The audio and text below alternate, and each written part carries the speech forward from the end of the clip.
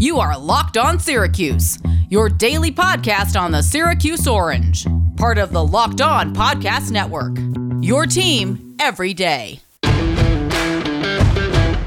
Welcome on in a Thursday Locked On Syracuse podcast. Tim Leonard, Tyler Rocky here with you. We are here with you every single weekday, your only place for daily Syracuse podcasts. If you have not found us on Twitter, it's at LO_Syracuse is our username. A lot of fun interaction last night on the Twitter machine with everyone. Twitter was bouncing. For Syracuse basketball and football, there's nothing better than being on there and interacting. We love when people are commenting at us and we can get in some back and forth. Good arguments, bad arguments, whatever. Healthy debate. That's what it was. It wasn't attacking anyone. No, it was healthy debate. It was a lot of fun.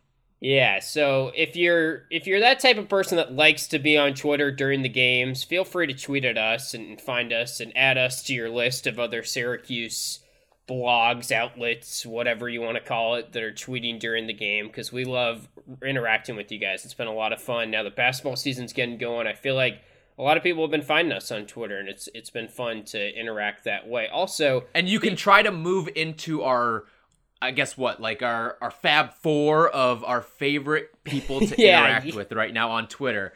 I don't know, maybe we have to turn this into some sort of contest and give out a prize at the end of the year if you are our favorite interactor on Twitter. Because right now, I think it's Zach Firestone. I believe that's what his name is. That's my number one right now. Wow. All right. See, I don't know if you've got a number one.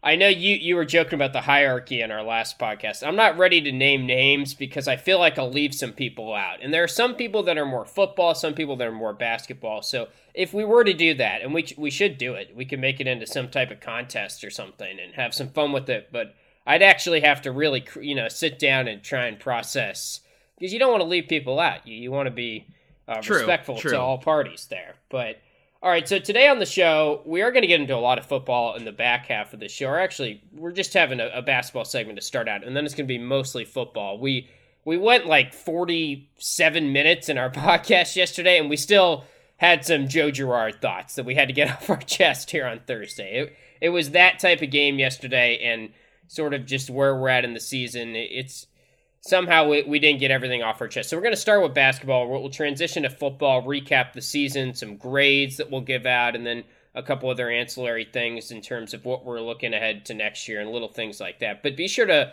subscribe to the show if you haven't already. That's a long intro to say that Joe Girard, you had some thoughts on him after the game. We obviously rehashed a lot of this yesterday on our podcast if you missed that, but you said that you were digging up some more numbers and you wanted to bring those to the table today. So we talked about this a lot in the beginning of the season, and with Joe Girard, we thought, and I can't remember exactly what your sentiments were, but my sentiment heading into the season was Joe Girard is the best player on this team, right? I don't remember. Was that essentially? Yeah. I would say so. We both had the hierarchy of it's going to go Joe, Buddy, Alan Griffin. Now, after the first 4 games of the season, that's been completely shuffled, and really Joe and Griff have kind of switched spots right now. It looks like Griff might be the best player on this team. It's kind of 1A, 1B with him and Buddy. Of course, we don't have the sample size with Buddy because of the COVID contact tracing, but it got me thinking, is Joe Girard the best player on this team? And I don't know if he can do that or if we should have ever even built him up to be that best player on this It's team. Certainly not looking like it. Yeah, I think we were off there. And we had him to lead the team in scoring, and that was a lot because we talked about this a lot, but when Elijah was out last year, he was the guy that stepped up. I think this has showed us that once defenses can key in on him a little bit more, he doesn't do well with a lot of pressure in your face, and Rutgers was a nightmare scenario for him because they have such good perimeter defenders. He can't get by guys, and in order to be a consistent scorer, if you're going to be the best player, you have to do that. Yeah, like he has not rounded out his game as much as I would have hoped, obviously. And then the part that we thought was going to be a constant in his game, and actually we thought his shot was going to improve because you looked at his numbers last year, 33% from downtown, 32%, whatever it was, somewhere around there. You were like, okay, we know he can be better than that. That's what I was thinking. I thought second year it would go up, a little more confidence under his belt. It's been the total reverse, so... Exactly. So I did a little digging into some of the numbers here, all right? And I looked at the quote-unquote best players on Syracuse pretty much the last 5 years here. All right, you ready for it? So I look at their 5 highest scoring games. Because again, if you're going to be a star on a team, when you're at your best, you're winning basketball games, right? That's what you're doing. So I looked at it. So Elijah Hughes, in his 5 highest scoring performances, the Orange was 4-1. Okay. Tyus Battle, in his 5 highest scoring performances, the Orange was 4-1. And that one loss, if you recall, Florida remember State, what right? game that was? Florida State, Yeah. double overtime. You're playing walk-ons because there was foul trouble at the end. So, I'm not going to penalize you. It's almost like in hockey, all right? We're going to give him actually a 4-0-1. You're getting 2 points for each win, and you get a 1 point for an overtime loss there. I'm going to give him that because the circumstances were so extreme. So, 4-0-1 for Tyus Battle. Andrew White III, 5-0. 5-0 in his New 5 Nick, highest by the way. scoring performances. Yeah, shout out to Andrew White. So you want to guess what Joe Girard's record is in his 5 highest scoring performances? What is the Orange's record in Girard's 5 highest scoring performances? Well, NC State, they lost. I think that's the game that he had a career high. I mean, he's probably like 2-3 or something like that, would be my guess. He is 1-4. Yeah. 1-4 in his 5 highest. And if you want to extend it a little bit more, he is 1-6 in his 7 highest. And Wow. I should have put this little disclaimer on it. These are against power conference teams. I'm getting rid of the Riders, the Seattle. the Toledos, Seattles. I'm getting rid of those. I'm doing this against power conference teams. So those are the records of those guys that are winning games. And then this is what Girard's doing. In his 5 highest scoring performances, the Orange is 1-4. And if you want to extend it to 7, they're 1-6. So I thought a lot this morning about big picture. Like, what is Girard at the end of the year? And that's obviously a very challenging question to deal with right now, because a lot hinges on how does Boeheim treat him going forward in terms of minutes? Will he continue to start? Like Boston College, it wouldn't shock me if he's on the bench and Buddy's starting that game. I don't know if I would bet on that. I mean, we'll probably even put that as a prop shop, I would guess. I like it. That's a great prop shop bet. Keep that Yeah. in the think bank for Friday. Right. Yeah, so I thought a lot about that. And I know you kind of compared him to Trevor Cooney a little bit, and I saw that was floating around on Twitter, how he's just going to be an inconsistent shooter, and maybe that's where he sort of slides in the rest of his career. The thing about Cooney is he was good defensively. He was great defensively. Yeah, Yeah, that's so- where he's a little different. Mhm. Right. Offensively, though, I think it does make sense. And honestly, like, Girard is still going to prove us all wrong some games. There's going to be He games. will, no doubt. Like Like BC. that's something that we have to make clear here, all right? The kid is not worthless, and anyone who says that is an idiot. Like, Yeah, he doesn't and it's a little suck. disappointing All how right. quickly people have jumped off him and been like, bench him. He should be playing for Colgate, yada, yada, yada. Like, let's not... Yeah, that stuff's stupid. He's in a He funk. doesn't suck, all right? He's just... I think he's maybe a little overwhelmed right now. A lot of this is between the ears. Now, I don't think he's as good as we've built him up to be, all right? Yes, Maybe that's fair. those expectations that have been set for him are a little unfair, but he doesn't suck. Let's just get that out of the way. I don't think that we should be going there with him. Like, I'm buying his stock right now if I had to pick one because it's just so incredibly low. It can't get lower. Yeah. Right. And I thought about it, like, I said this on the last podcast. You think that the shooting has to get better. It just has to, because he's getting some good looks still. And And he's going to get better looks once Buddy comes back, too. Yeah, that's a good point. So, Boston College, I would not be that shocked if he scored 20. I really think there's going to be games where he takes over. He still is a microwave type scorer for them, gets hot, makes a couple early shots, and gets that confidence back. Now, the good part about yesterday is I think we sort of realized that in the second half, Girard sort of figured out that he doesn't need to shoot that much, and that Kadari is there. And then they switched to Kadari as the point guard, him off ball, and the offense started flowing a lot better. He just has to be better at when he's having bad games. Don't let it translate to the defensive end, like Boeheim said. And also, don't keep chucking shots, because there was a little bit too much of that in the game yesterday, or 2 days ago, I should say, against Rutgers. I thought Anthony DeBundo summed it up really well in his column for the Daily Orange. One of our guys, Anthony DeBundo, and he said it this way. the Orange didn't do anything to help their resume. The committee's not going to look back on this game and be like, oh, well, they had a lead 7 minutes left in the second half. They're not going to look at that. They're going to see a loss to Rutgers, number 21 team in the country. But it feels like this. It feels like there was a lot of positive momentum heading out of that game, even though it felt like a game you could have had and should have had maybe to that stretch.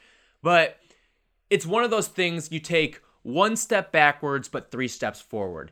You lost this one game, but I feel so much better about this team. I learned a lot about this team in that game from the other night. I feel like, sure, they lost the one game, but maybe what we learned from that one loss, maybe we're taking our pocket schedules out and erasing a couple L's in the ACC play and changing them to W's. I think the one loss you're suffering here may turn out to end up being 3 wins down the road in conference play, which ultimately is probably more important.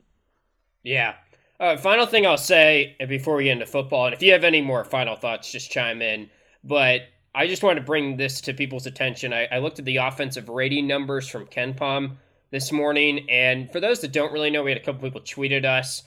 Offensive rating, it's kind of a wonky statistic, but it measures like efficiency and everything, and it's just a way of quantifying like how good the player was offensively in the game. And the average score, according to KenPom on his website, is 100. That's about an average performance. So Quincy was 146 in this game, which is obviously great. Phenomenal. Yeah, like one of the, and he had a 189 or 185, I think it was, in that game where he scored 23 points against Niagara. So for those, here, I can spin a little context into this. For anyone out there who's a big baseball fan, big baseball analytics person, think of it from this lens, okay? Think of OPS plus, ERA plus. That's essentially what this is for overall efficiency, where 100 is average, anything above that is good, anything below that, it's kind of almost percentile-like. Yeah, exactly. So no one else hit 100 in the game. They only measured 5 guys because those are the only 5 guys that were in double-digit minutes or more for Syracuse. So second place, Marek, 98 rating, just below that average of 100. Kadary, 93. Alan Griffin, 83, and that's largely probably because of the turnovers like we talked about. And then it was a 60 for Girard. So you got bad offensive games from a lot of your key contributors. I mean, Girard and Griffin, we thought were the 2 biggest candidates to lead the team in scoring. Griffin put up the stats, but the thing that I wanted to really bring up here, the percentage of possession is also measured on KenPom. How often you touch the ball in the offense for Syracuse. 35% of possessions, or 35%, I guess is what you would call it, Alan Griffin got. That is a really high number. I would say an average number is like 20% from a starter on KenPom when you usually look at these things. He had 35% of the possession, and no one else hit 20, and Quincy had the lowest number of the 5 at 13%. Girard, for those wondering, had 16%. So that was actually good because I feel like Girard sort of realized he had an off night in the second half. Almost removed himself from the offense. Yeah, you're right. Yeah, he was a non-factor, really, except for a couple terrible shots where he made himself too much of a factor. But that's unacceptable that Quincy only touched the ball 13% of the time because he was hands down the only guy that was having an above-average game offensively. The way I would frame that is Quincy's number obviously has to be way higher. Alan Griffin's number has to be a little bit lower. Yeah. But if there's anyone that's going to use 35% of the offensive possessions, I'd probably rather it be Alan Griffin than anyone else on this offense right now. Yeah, I agree with that. You know, guys, these days it seems like life forces us to be on all the time, but every now and then it's important to stop and reset.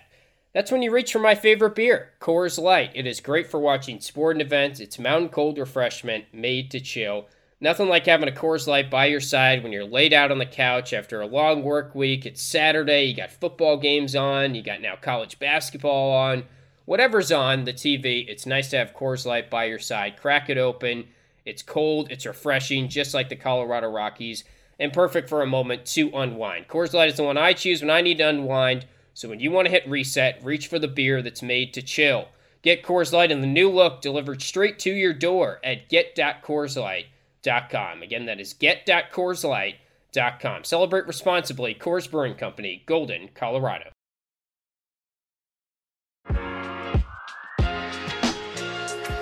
Let's get into our football grades now and our season recap. We've been kind of putting this off, and I know we have a lot of football fans, so Thanks for kind of being patient with us. We love talking football too. It's just when the schedule gets like this, we got to give basketball a lot of time because of how everything was lined up this week. But what we're going to do here is, and we'll probably have more football recap pods in the future when we have kind of off days going forward, because we have you every single weekday here. But I think there's a pretty open block next week, right?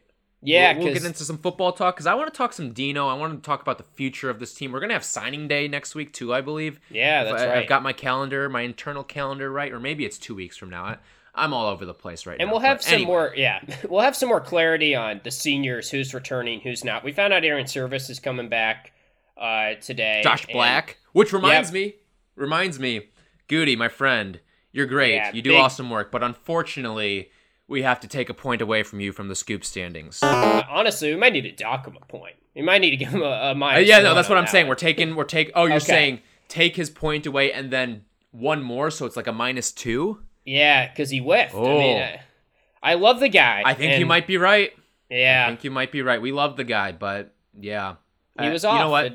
I'm gonna do it. When your scoops are wrong, you get a penalty too. Okay, so that's unfortunate, but I think he can make up for it. I have confidence in him. Oh yeah, lot of hoops left. Yeah. Hoops left.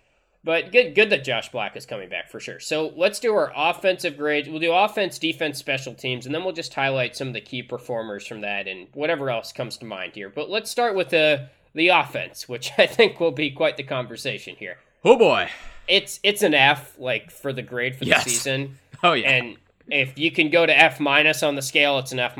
And that's just me being brutally honest. It's unfortunate because I don't think that's even brutal honesty. I think it's just It is what it is. You watched it. I watched it. Like, this offense was awful. It was downright awful. You look at the whatever metric you want to use, it was bad. You want to look at PFF, it sucked. You want to look at straight up like total offense, it sucked. PFF, they have them 123rd out of 127 teams in terms of the grade. 54.7 is the final number that it landed on. And two of the teams behind them played 5 games or fewer. And then one of them was Kansas. So that's the company you're in right now. And the red zone offense was terrible. I saw the stat from David Hale. He said Syracuse finished its season scoring a TD on just 37.5% of its goal-to-go drives, 3 of 8. So that's when it's first and goal, second and goal, that type of thing. The FBS average is 77.2%, and no other team is less than 50%. The only other team to play at least 10 games and have fewer goal-to-go chances was Kansas, though Tennessee also has 8, he said. And Cuse also had 8, but they've played way more games. I was going to say, the 8 number alone is alarming. And that was set up by some turnovers, mostly. Like, the thing about the offense, it was the big player bust offense all year. They had some explosiveness. They had some deep passes. They had that Sean Tucker run, for example, against Georgia Tech and Notre Dame. And Tucker was an A++, and the running back group was an A. And the skill group was probably overall, if you factor in Tucker, probably bumps him up. But the wide receivers were okay. Mm-hmm. So, I mean, it was the quarterbacks that held this offense back, as we've talked about. Quarterbacks, offensive line, the sum of the parts. And again, you can have the greatest running back in the world. You can have the greatest receivers in the world. It doesn't mean a lick if you've got the worst offensive line and the worst quarterback in your conference. And I think another thing that a lot of coaches would tell you about Syracuse is in order for the Dino Babers offense to be working well, you need a good group of personnel. It requires the quarterback. You need a high-functioning quarterback. Yes. It requires the quarterback to make a lot of decisions in that offense. And that's what we talked about with Zach Mahoney when he came on. There's a lot that goes into the quarterback position in the Dino offense, more so than other offenses. So it's tough because when the personnel gets docked, it then probably hurts Syracuse more than it might hurt another team. Like, another team could probably slide in a backup QB and be all right. But for Dino, it really limited the playbook. It really limited anything that they were trying to do.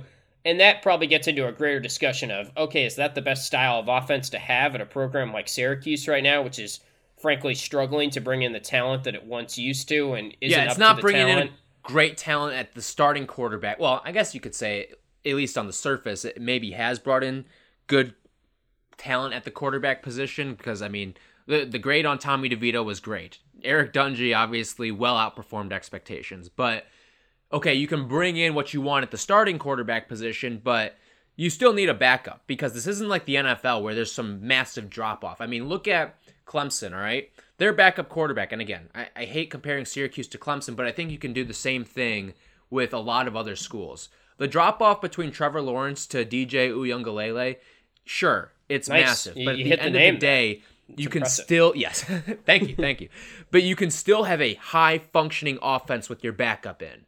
And I think a lot of other teams can do that because in some cases, we've even seen where the backup at some schools is better than the starter at times. Yeah, no doubt. And look at what BC did. Dennis Grosel comes into Jeff Hafley's offense. They lost the game against Virginia, but he threw for 500, or they had 560 yards of total offense, I think, which is absurd. Hell, look at Zach Mahoney. When Zach Mahoney came into these games, there was no drop-off, it felt like, at times. I mean, he went out and put up over 60 points against a Pitt team that is a historically good defensive program. Yeah, and I think to get into the individual players, if you're doing MVP, it's Sean Tucker, and there's not even...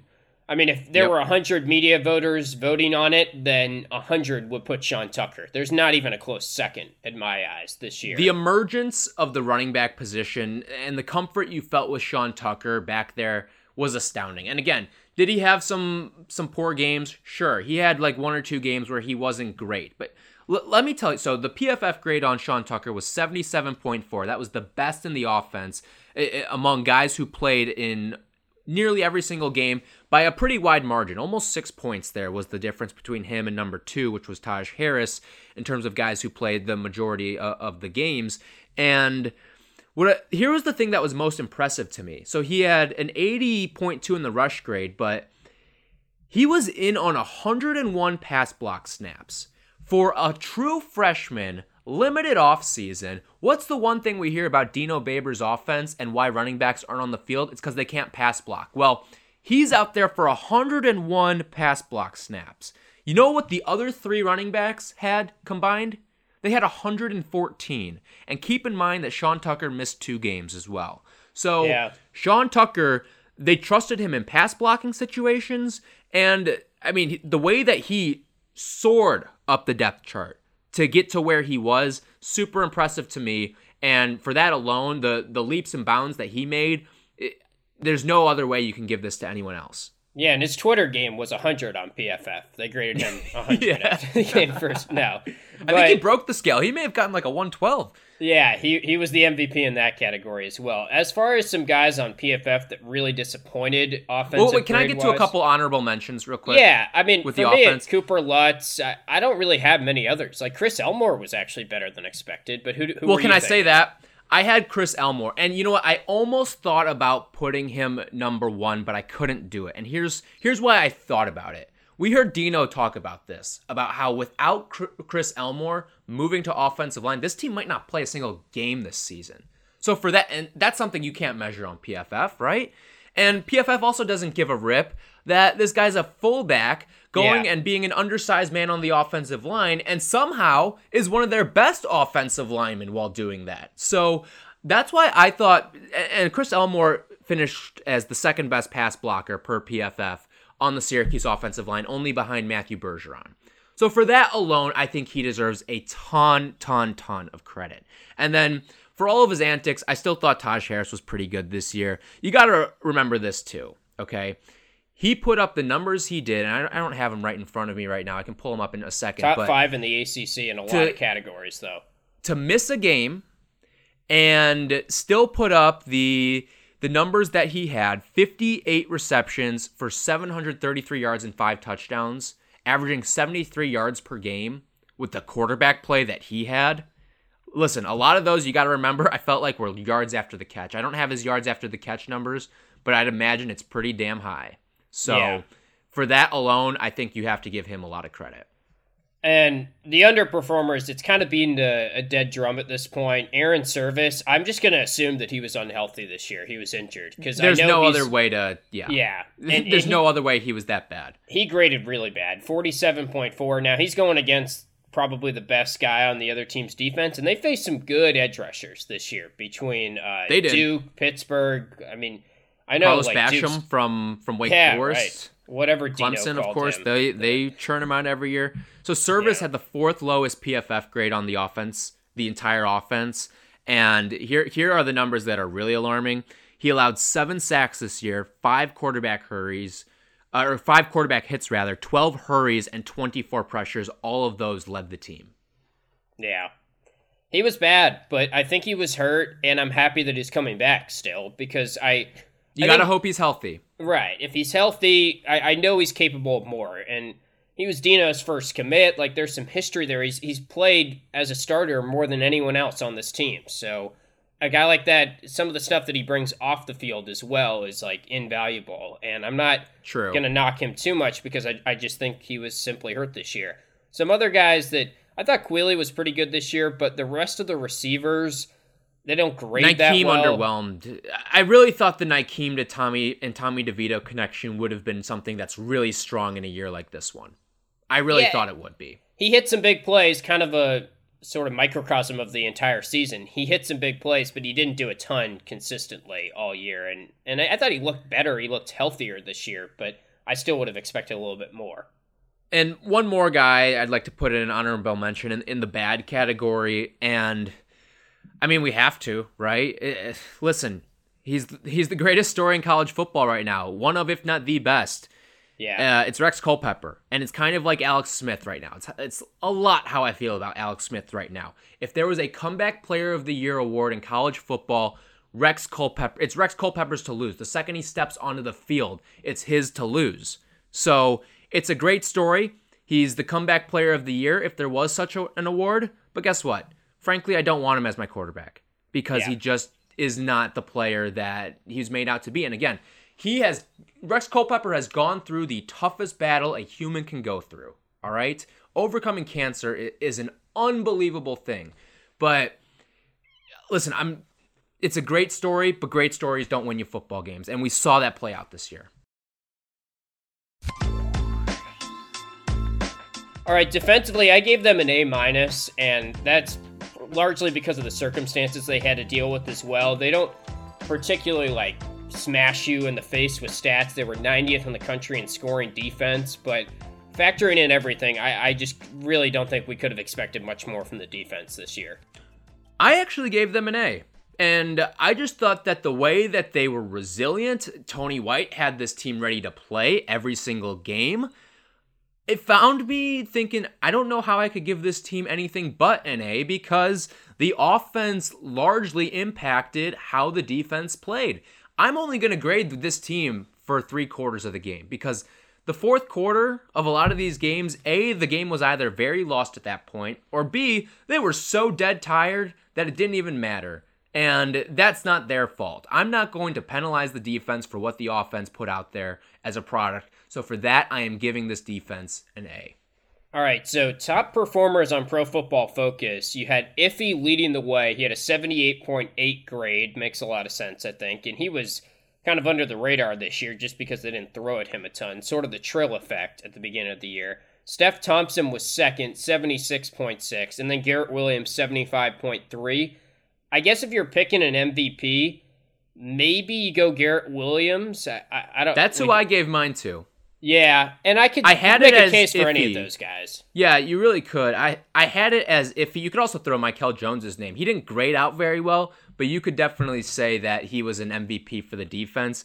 I gave mine to Garrett Williams because there's a couple of things here that I looked at too. He was the most targeted receiver or most targeted defensive back on this team. And it felt like a lot of those came early in the year. And then the quarterback started to shy away from him because they saw that he was such a big playmaker for this defense. And the one thing that I did also notice was that out of all the defensive backs, he was the best in run defense and the best in tackling. Like his tackling was a linebacker level grade. So yeah. I always look at that in my cornerbacks too. What are you doing one-on-one in the open field? And Garrett Williams very rarely was missing tackles. So for that, I'm going to give him my MVP of the defense. Lee Koba actually graded tremendously in tackling. Oh, he was almost an elite level. Yeah. Yeah, 89.7. So I think the way it goes is 90 is elite. Anything like, they don't have this officially, but I get these for the NFL every week, the updates, and it's who is in the PFF 90 group. That means 90's elite. And for Koba and I'm assuming it means the same thing in college too, Yeah. but Koba to be at an 89.7, I think, is that what you said? Yeah, highest on the team. Out of this world. Yeah, and Steph Thompson, I want to give him a lot of credit because he was hurt in the middle part of the year, and it probably docked him a little bit. And once you could tell he was in a different gear when he was healthy, he looked tremendous as a true freshman. Like, we're talking about 2 true freshmen in Thompson and Garrett Williams, both from North Carolina, by the way. So maybe they should keep recruiting in that neck of the woods. Well, Garrett Williams is a redshirt freshman, but right, first time actually playing, really.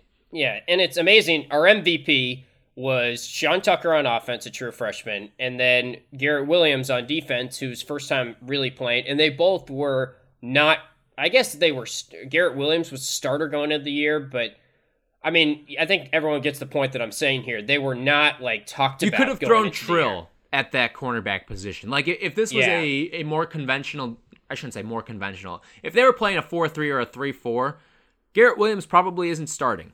Like we would have seen Trill.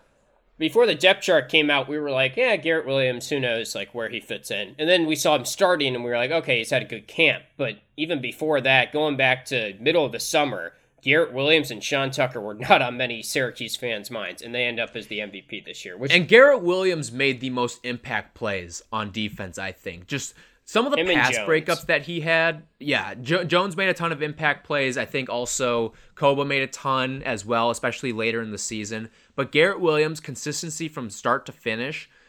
In the beginning of the year, I felt like he played off of guys a little bit more, and that allowed for some more underneath receptions, and that's maybe why his completion percentage against is a little bit higher. But I also, based on what my eyes tell me, I mean, the pick he had against Louisville is one of the most athletic plays I've seen a Syracuse football player make. The pick 6 against Trevor Lawrence, probably going to be a trivia question at some point because he's the only person who's ever done it against Trevor Lawrence. So the way that he went out, balled against the best receivers all season long and was fearless as a redshirt freshman, he was phenomenal, and for that, he gets my MVP. The lowest grades for Pro Football Focus on defense, Cam Jonas was bringing it up the rear, 36.1. Now, he only registered in 3 games at the safety position, so take that for what it is. Rob Hanna, though, and this makes sense, he was 47.3, second lowest grade. He actually started the year really great grade-wise, and so did Marlo Wax. Wax ends up with a 56.8 grade, which was kind of in the back half of linebackers on the team and one of the lower marks defensively. But I think that all makes sense that you got 2 freshmen, and it goes into what Dino was saying after the game. Rob Hanna is just too skinny, and he joked that there's some guys in that defense right now that he would work himself personally in the weight room. And that's, I guess, sort of a subtle flex that he's been working out, but also more but importantly, I don't deny it either. I think he probably could. Yeah, and that's not good. But I mean, he looks pretty good for his age, but we don't want our ACC defense looking as skinny as it was, and it was just out of necessity with injuries and stuff. So I don't knock those guys too much. But anyone else you wanted to shout out on the defensive side of the ball? The shout-outs, I think we pretty much went over all of them. The guy who I think was a little underwhelming to me, I won't say he was bad this year, but I just expected more. Josh Black. Guy who's going to be coming back next year. Hopefully he can accomplish bigger and better things next season, but he was just underwhelming to me. 2 sacks, 10 pressures, 0 hurries, 8 quarterback hits. All of those numbers, except for the sacks, were the lowest on the defensive line, and we expected him to be the star on the defensive line, and he just wasn't that this year.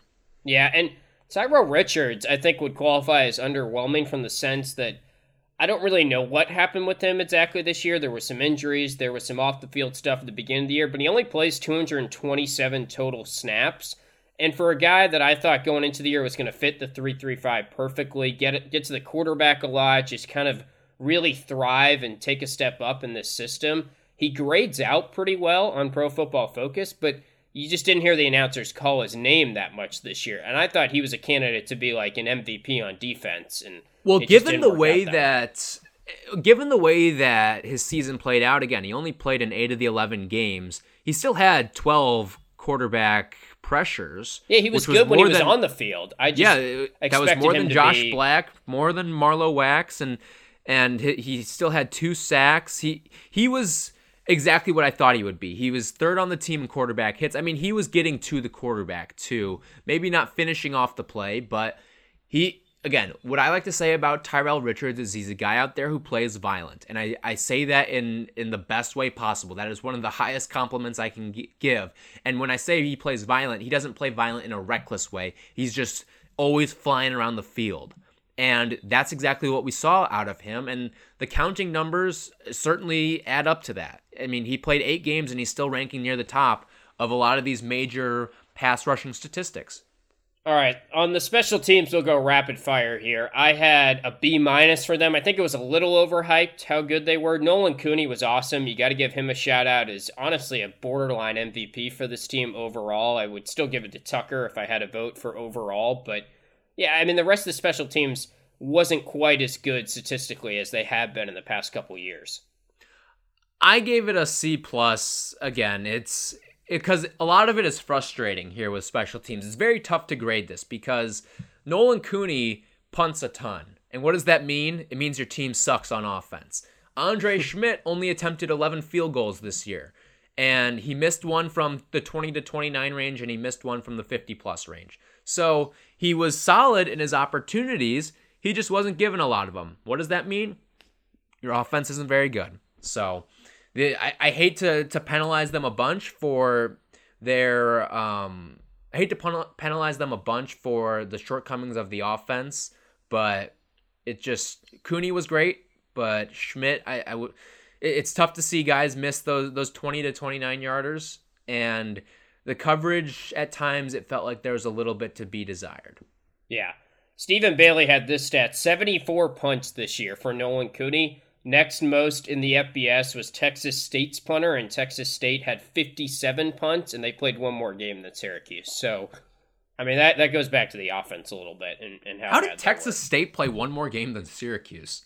I don't know. The ACC already was playing one of the heaviest schedules of almost any I think they actually are, unless you're playing in your conference championship. I think the ACC had the most baked-in regular season games out of any conference, and somehow Texas State is playing more games than Syracuse. And Houston, BC, the only ACC schools to get through the entire season with every game on schedule. Yeah, that's something worth noting. Right. Little thing before Georgia Tech, but I mean, everything went right on schedule, and props to Syracuse and the whole athletic staff for that, because that's pretty impressive that they were able to. They did it the right way. Listen, these players fought to get the right protocols in place in the training camps and stuff like that, and a lot was made of that in the preseason.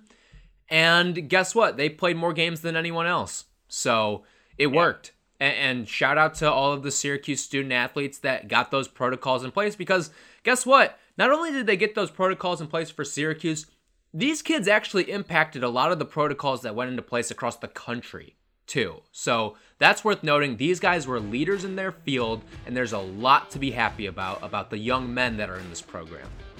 All right, that's going to do it for the Thursday episode. BC basketball preview tomorrow. Everything you need to know about them, the matchups to watch, and we'll give you our picks for the game that's coming up on Saturday. But thanks for listening, everyone, and we'll talk to you guys tomorrow.